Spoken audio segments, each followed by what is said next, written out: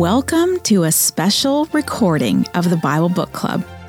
This week, because it is Christmas, we present to you a special reading of Jesus' birth.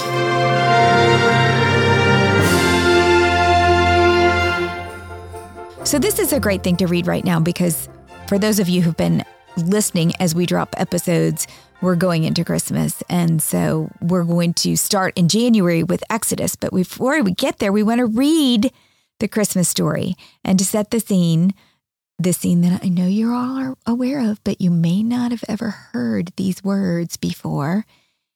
In this short 2 chapters in Luke, you're going to hear that Mary was from the line of David and that Joseph was from the line of David. In our final episode of Genesis, we read the genealogy that Jesus would come from the line of Judah. And here you have it. The Bible is clearly saying from both his parents that they are from that line of David, which is the house of Judah. The other thing I want to just set the scene about is you're going to hear about John the Baptist's father's mouth being shut. And we're not going to read that part, but remember it was because he laughed. Was it because he laughed? Why did the Lord? Because he didn't believe. Doubted. He questioned. Yeah. Yeah. His mouth is shut because he doubted that his elderly wife, Elizabeth, was going to have a baby. So we want to say Merry Christmas from all of us at the Bible Book Club, Susan and I, but also Haley, our producer, and Buck, our editor. And we hope that you enjoy this special reading of Jesus' birth foretold.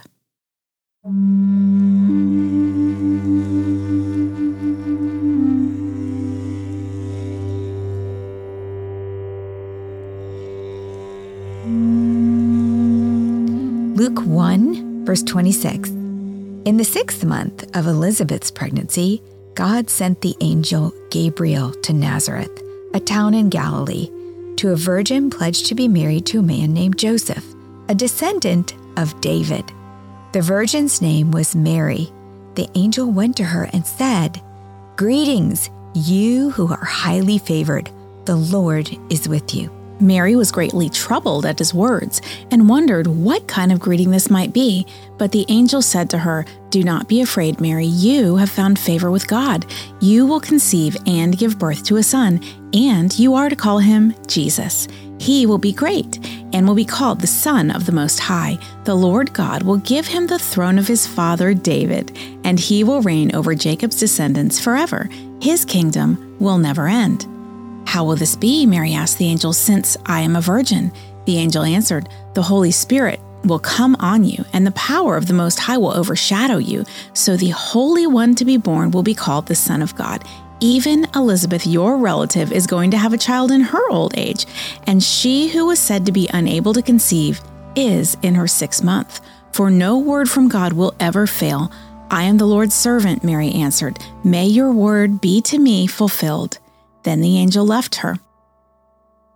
And before you continue reading, Susan, I just want to give everybody a little aside. This Elizabeth is Mary's cousin, and the child in her womb is John the Baptist, Jesus' cousin, who will eventually go on to baptize him. Mm-hmm. At that time, Mary got ready and hurried to a town in the hill country of Judea, where she entered Zachariah's home and greeted Elizabeth.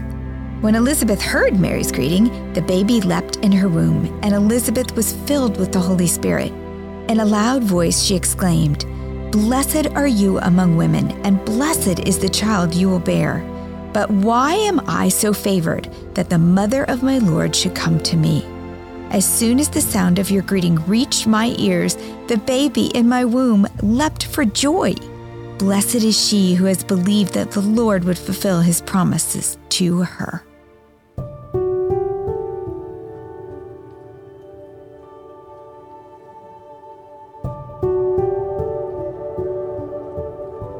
Mary's song. And Mary said, "My soul glorifies the Lord, and my spirit rejoices in God my Savior, for he has been mindful of the humble state of his servant. From now on, all generations will call me blessed, for the Mighty One has done great things for me. Holy is his name. His mercy extends to those who fear him from generation to generation. He has performed mighty deeds with his arm. He has scattered those who are proud in their inmost thoughts. He has brought down rulers from their thrones, but has lifted up the humble. He has filled the hungry with good things and has sent the rich away empty. He has helped his servant Israel, remembering to be merciful to Abraham and his descendants forever, just as he promised our ancestors. Mary stayed with Elizabeth for about 3 months and then returned home. When it was time for Elizabeth to have her baby, she gave birth to a son. Her neighbors and relatives heard that the Lord had shown her great mercy, and they shared her joy. On the 8th day, they came to circumcise the child, and they were going to name him after his father, Zechariah. But his mother spoke up and said, "No, he is to be called John." They said to her, "There was no one among your relatives who has that name." Then they made signs to his father to find out what he would like to name the child. He asked for a writing tablet, and to everyone's astonishment, he wrote, "His name is John." Immediately his mouth was open and his tongue set free, and he began to speak, praising God. All the neighbors were filled with awe, and throughout the hill country of Judea, people were talking about all these things. Everyone who heard this wondered about it, asking, "What then is this child going to be?" For the Lord's hand was with him. Zechariah's song. His father Zechariah was filled with the Holy Spirit and prophesied, "Praise be to the Lord, the God of Israel, because he has come to his people and redeemed them. He has raised up a horn of salvation for us in the house of his servant David, as he said through his holy prophets of long ago, salvation from our enemies and from the hand of all who hate us, to show mercy to our ancestors and to remember his holy covenant, the oath he swore to our father Abraham, to rescue us from the hand of our enemies and to enable us to serve him without fear in holiness and righteousness before him all our days. And you, my child, will be called a prophet of the Most High, for you will go on before the Lord to prepare the way for him, to give his people the knowledge of salvation through the forgiveness of their sins, because the tender mercy of our God, by which the rising sun will come to us from heaven, to shine on those living in darkness and in the shadow of death, to guide our feet into the path of peace. And the child grew and became strong in spirit, and he lived in the wilderness until he appeared publicly to Israel.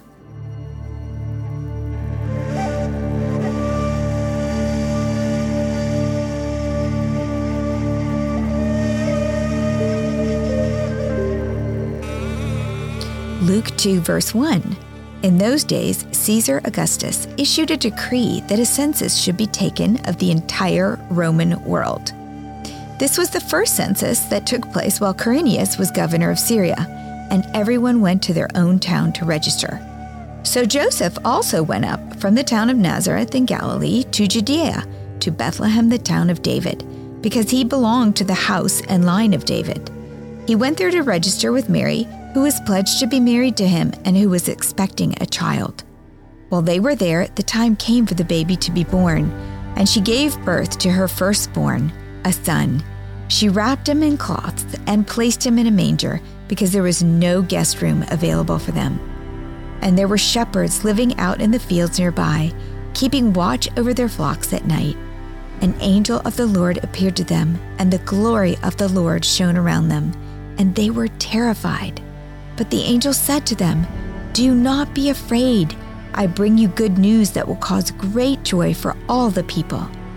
Today in the town of David, a Savior has been born to you. He is the Messiah, the Lord. This will be a sign to you. You will find a baby wrapped in cloths and lying in a manger."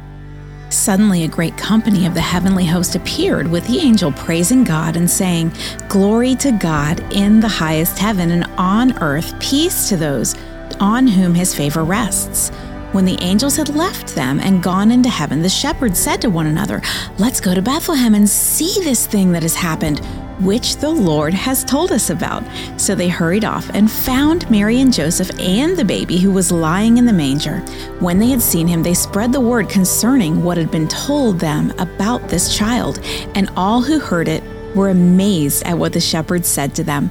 But Mary treasured up all these things and pondered them in her heart. The shepherds returned, glorifying and praising God for all the things they had heard and seen, which were just as they had been told. On the 8th day, when it was time to circumcise the child, he was named Jesus, the name the angel had given him before he was conceived. And that was the story of Jesus' birth. And from all of us at the Bible Book Club, we wish you a Merry Christmas.